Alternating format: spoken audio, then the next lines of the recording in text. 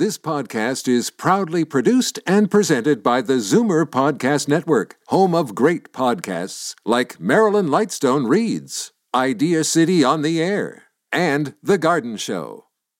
The most memorable interviews and listener calls from the week that was on Fight Back with Libby Znaimer. Welcome to the best of Fight Back with Bob Komsic. Good afternoon and welcome to the Sunday edition of the Best of Fight Back. More of what you want to hear from the week that was.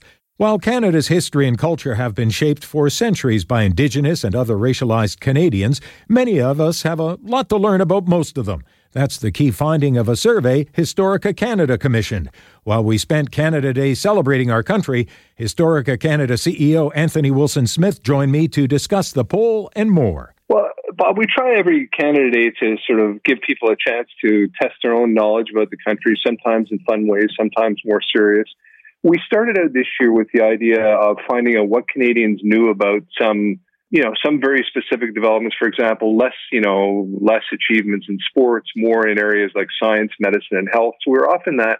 And then as we were developing it, we then found ourselves in the middle of this remarkable social movement going on, specifically, dealing with a history of Black and discrimination toward Black community and Indigenous community.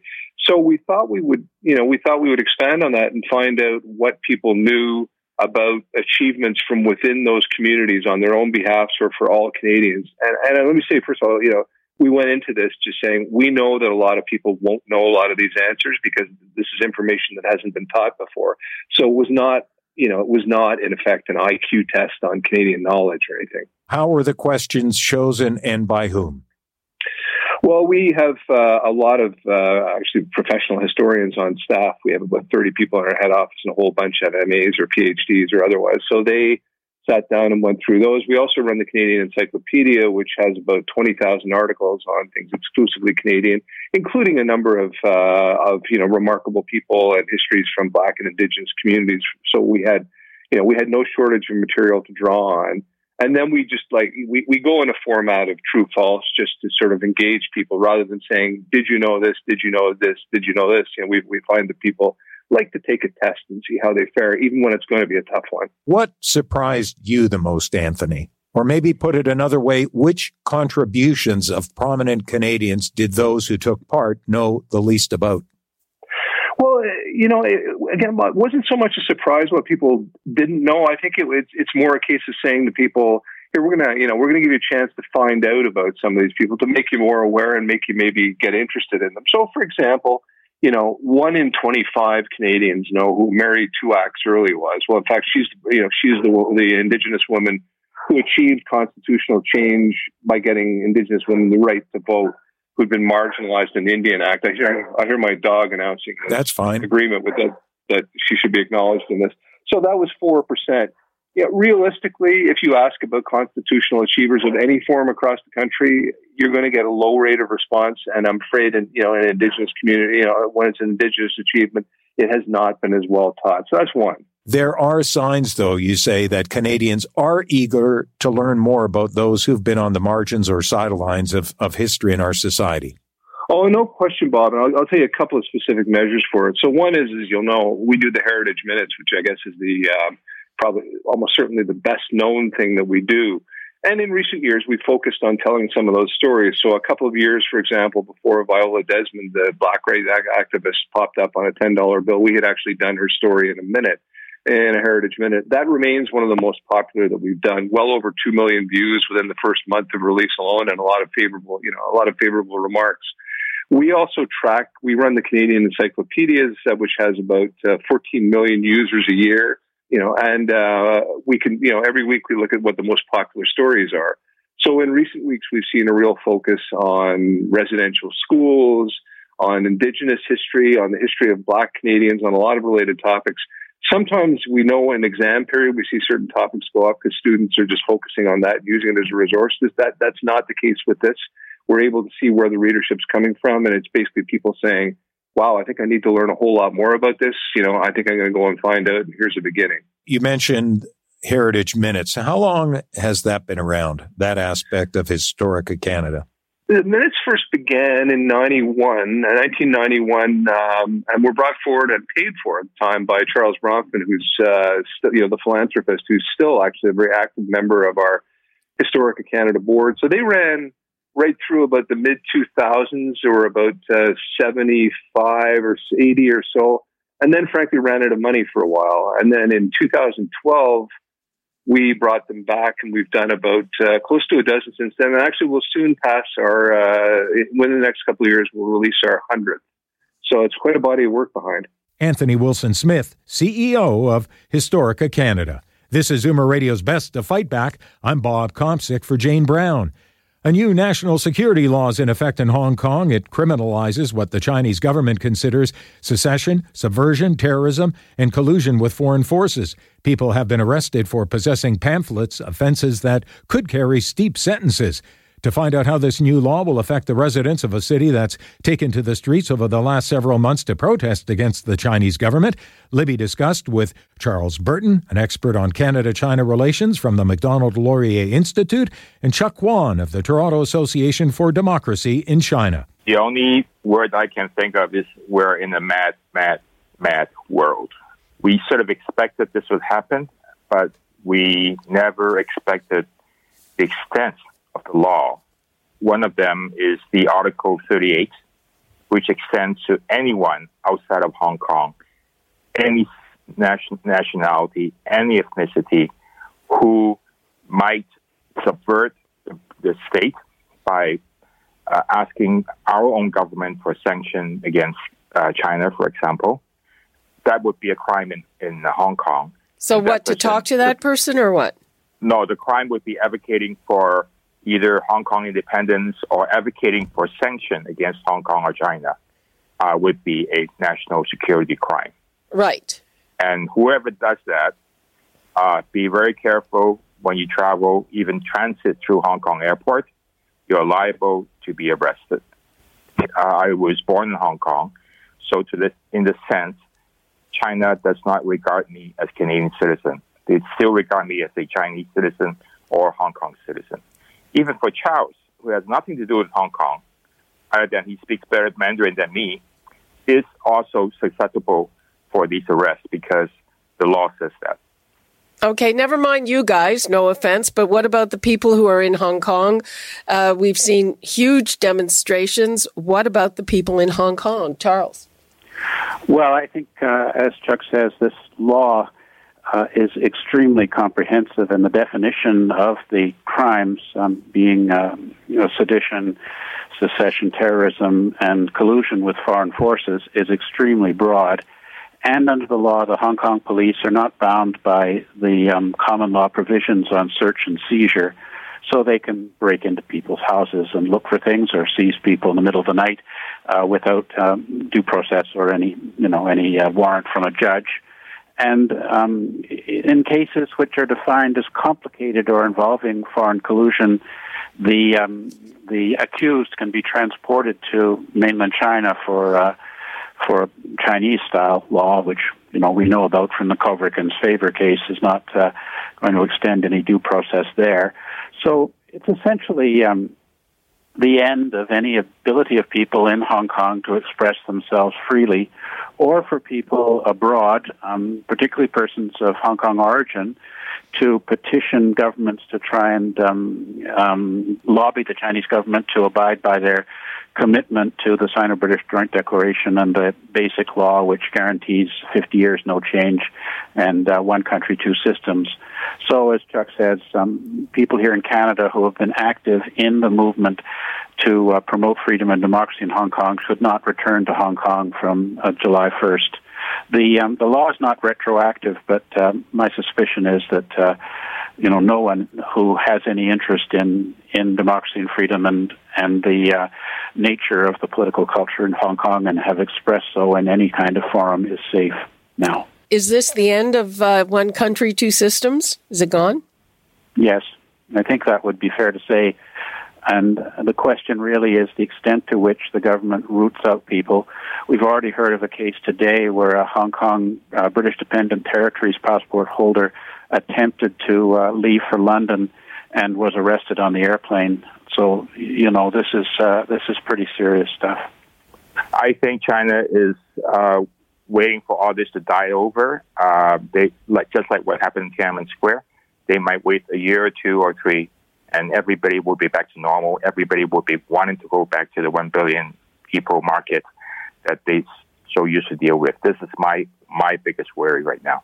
Charles Burton, an expert on Canada-China relations from the Macdonald-Laurier Institute, and Chuck Kwan of the Toronto Association for Democracy in China.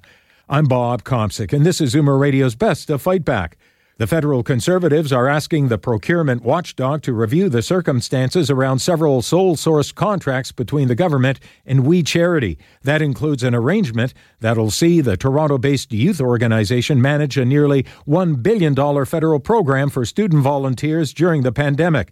That contract has prompted questions about a potential conflict of interest, as both Prime Minister Justin Trudeau and his wife have connections to We. Tory critic Pierre Poilievre expressed his concerns to Libby. This is a $1 billion sole source contract to a Trudeau-linked charity for the purposes of creating, quote, paid volunteer positions, something that itself is an oxymoron. And it doesn't, there is no rationale for the outsourcing of the program at all of which arouses suspicion and provokes our call for the Auditor General to perform a full audit and find out not just where the money ultimately goes, but also to obtain all of the documents that led up to the original decision. We don't think this would have been a proposal that the public service would have advanced, given that the bureaucracy is fully capable of implementing a program like this without a third-party charity to run it. And so we want to know who instigated it from the very beginning. Did it come from We? Did it come from Mr. Trudeau or some other individual linked to the organization? Or did it, as he's claimed, in fact come from the public service? He said with great conviction, the We Charity is the only organization big enough to handle this. Well, that's false. I know that because I was the minister responsible for another organization called the Department of Employment and Social Development, which administers programs like this all the time.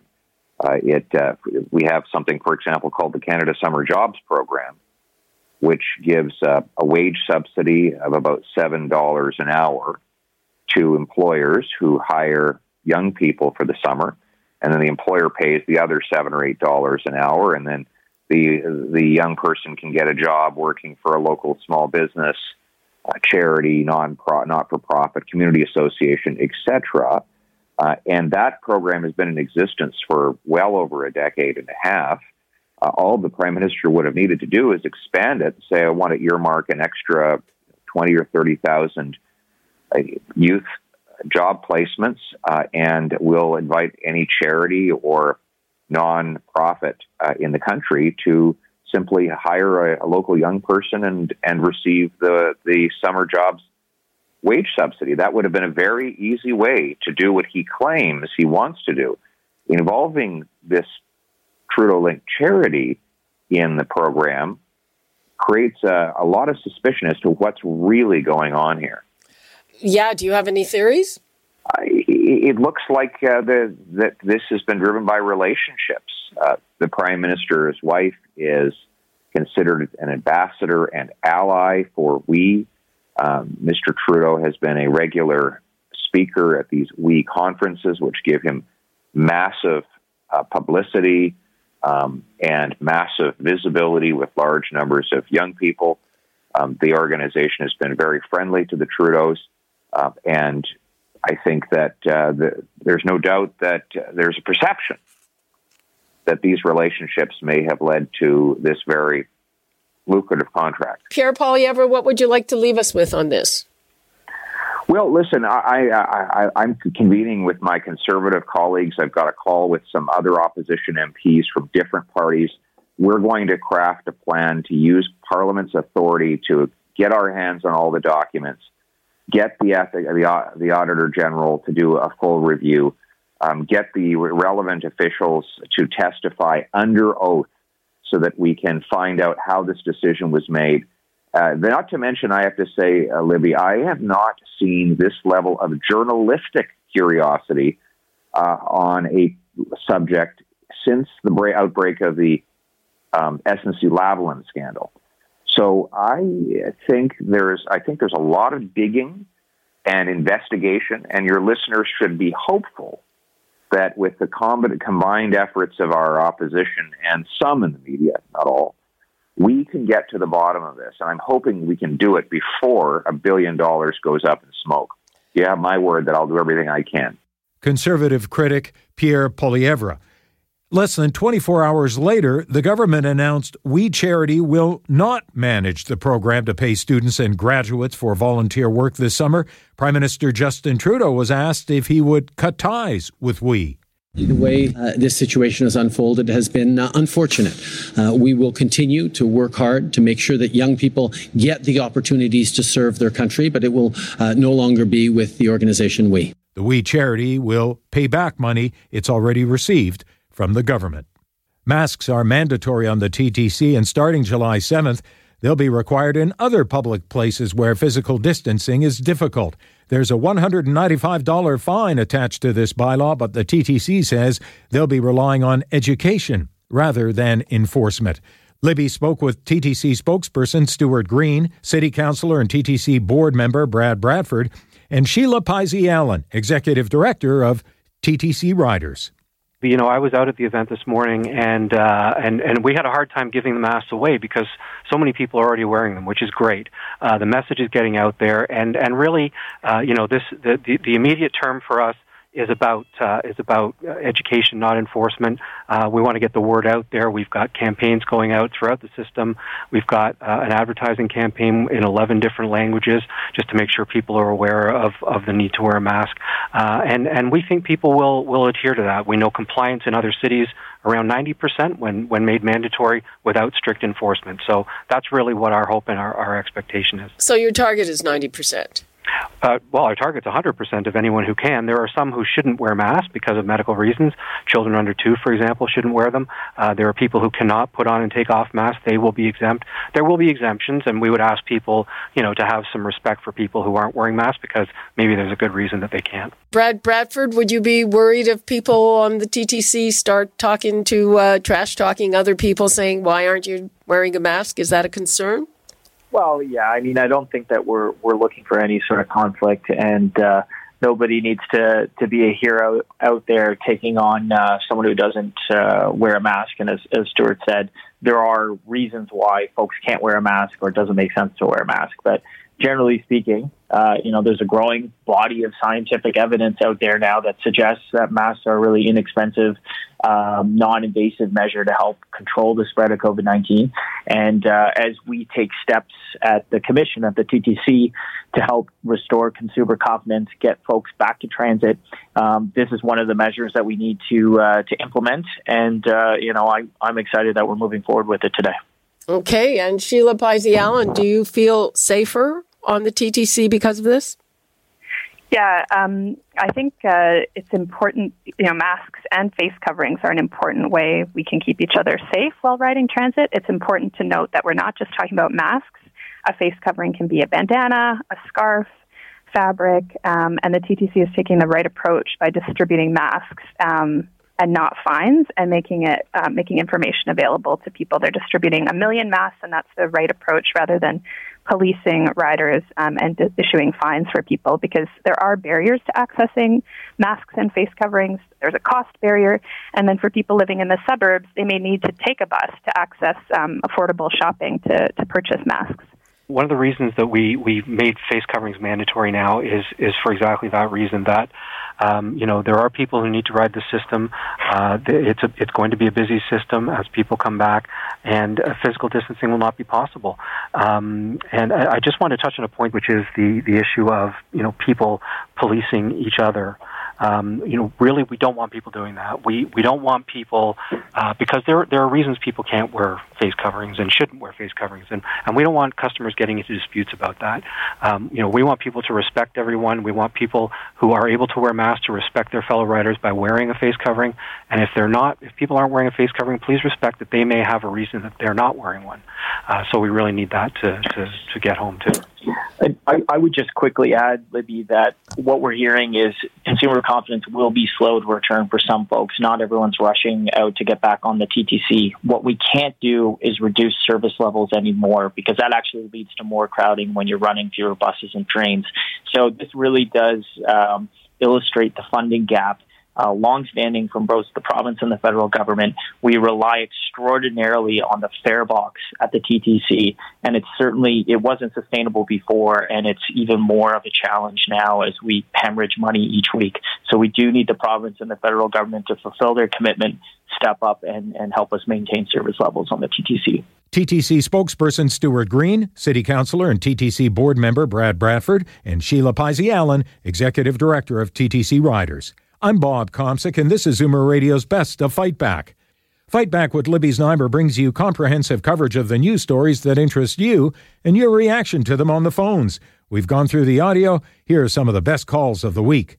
Celeste in Hamilton weighed in on Trudeau and We Charity. I don't think that the Prime Minister can be trusted at all. I really think he's targeting the youth to get reelected, and I think he likes to have control, and I think he wants to be reelected without any restraints so he can sort of forward his own agenda for the country. Masks or not, Gail in Toronto will not be taking the TTC anytime soon. I just wanted to let you know that I haven't used the TTC only once from March 15th. And I don't intend to go back on now because I have breathing problems, but I don't want to avoid the trash talk from other people. So I'll be walking a lot more than later on. I am a senior, but I will be walking anyways. Peter of Exeter called to wish Canada a happy 153rd birthday.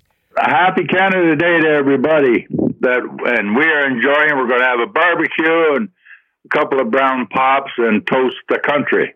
And be very, very glad that you live in this country.